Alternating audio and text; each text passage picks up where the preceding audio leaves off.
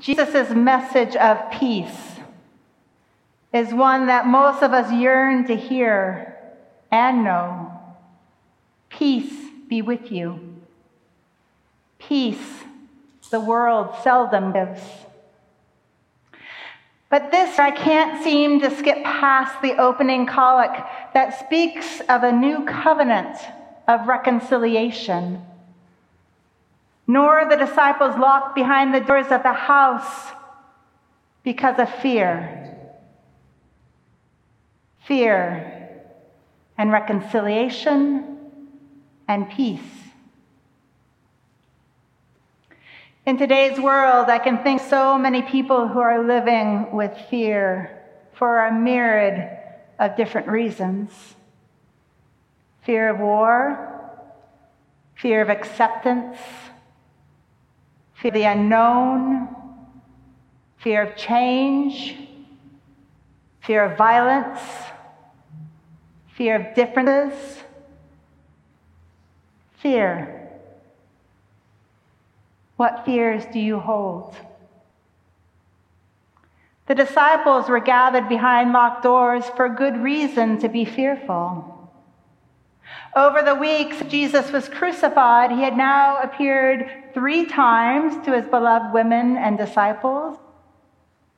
They were convinced of Jesus' resurrection, boldly going forth as Jesus had commanded them to do, baptizing over 5,000, proclaiming Jesus as Messiah and Lord, healing in his name, and doing exactly what got Jesus crucified in the first place.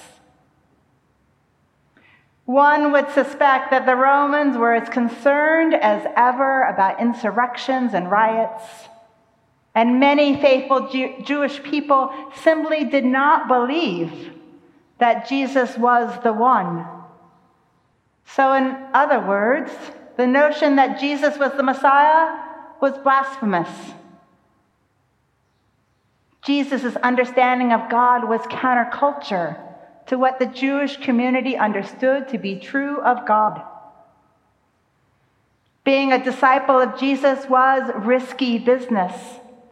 Back then and still today in some circles and parts of the world. I wonder, how often do we wear our faith on our sleeves, living what we confess and believe for our neighbors to experience? I suspect that many of us go under the radar often. Back to fear, peace, and reconciliation. Many years ago, I had the opportunity to travel to Israel, the West Bank of Palestine, and to the Gaza Strip. Outside of Nazareth, not far from the Sea of Galilee, I met a Melkite priest by the name of Elias Shakur. He had opened a K-12 school for children of all faith traditions, especially Arab children and girls. Shakur has written several books, Palestinian Christian Blood Brothers, We Belong to the Land, and others. The book, We Belong to the Land, is the story of his family, their relationship to the land, his ministry in small churches and villages, his call to open a school and to advocate for peace. Elias Shakur would eventually become an archbishop and recognized internationally for his leadership and efforts to promote peace and reconciliation among the people of this promised land. For Shakur, Jesus is an ever-present companion. He writes, "Long ago, I learned that because I love God, Christ is visible to me.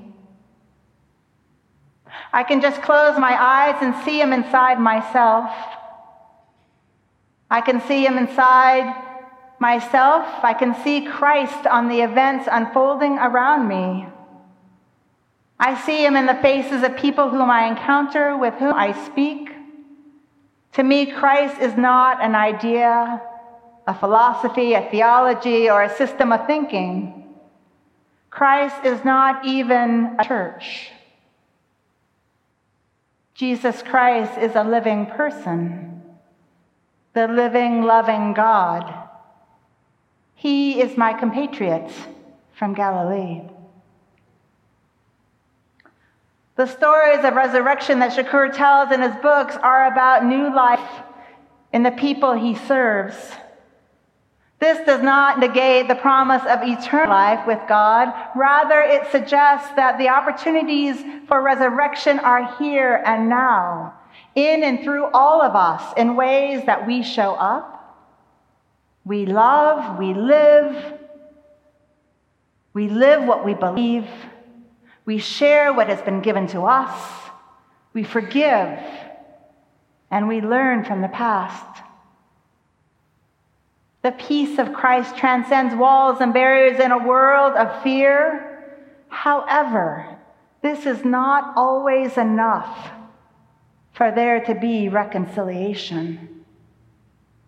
Not for us, not for the Jewish people who have suffered greatly, not for the Palestinians or other indigenous people worldwide, nor for any one or group of people who have suffered as a result of oppression, discrimination, xenophobia, privilege, or any other source of power, hate, or violence in this world.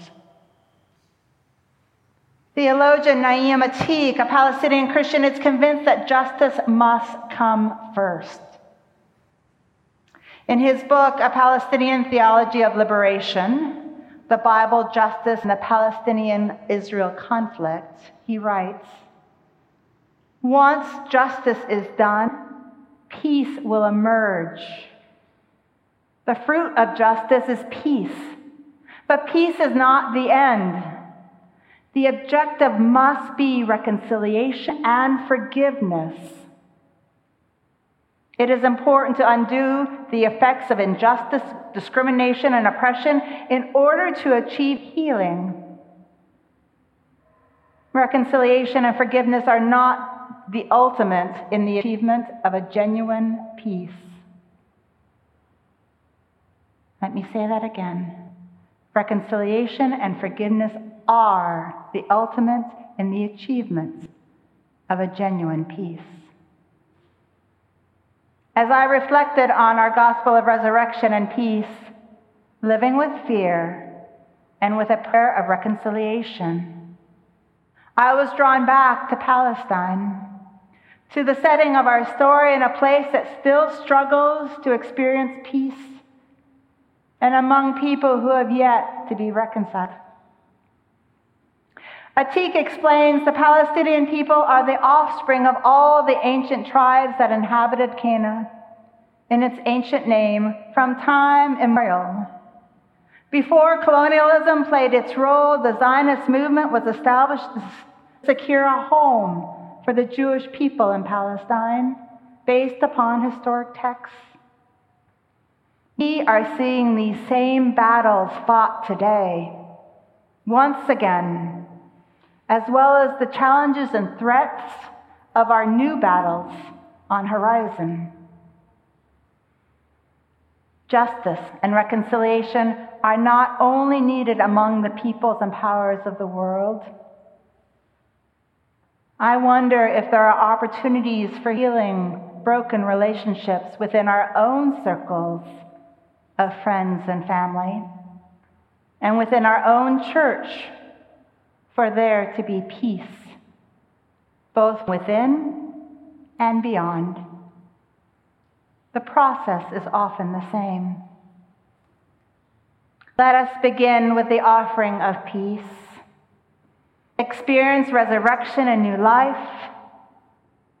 Then commit ourselves to the work of justice, reconciliation, and forgiveness, for there to be true peace in our hearts, in our families, in this land, and in the world. Amen.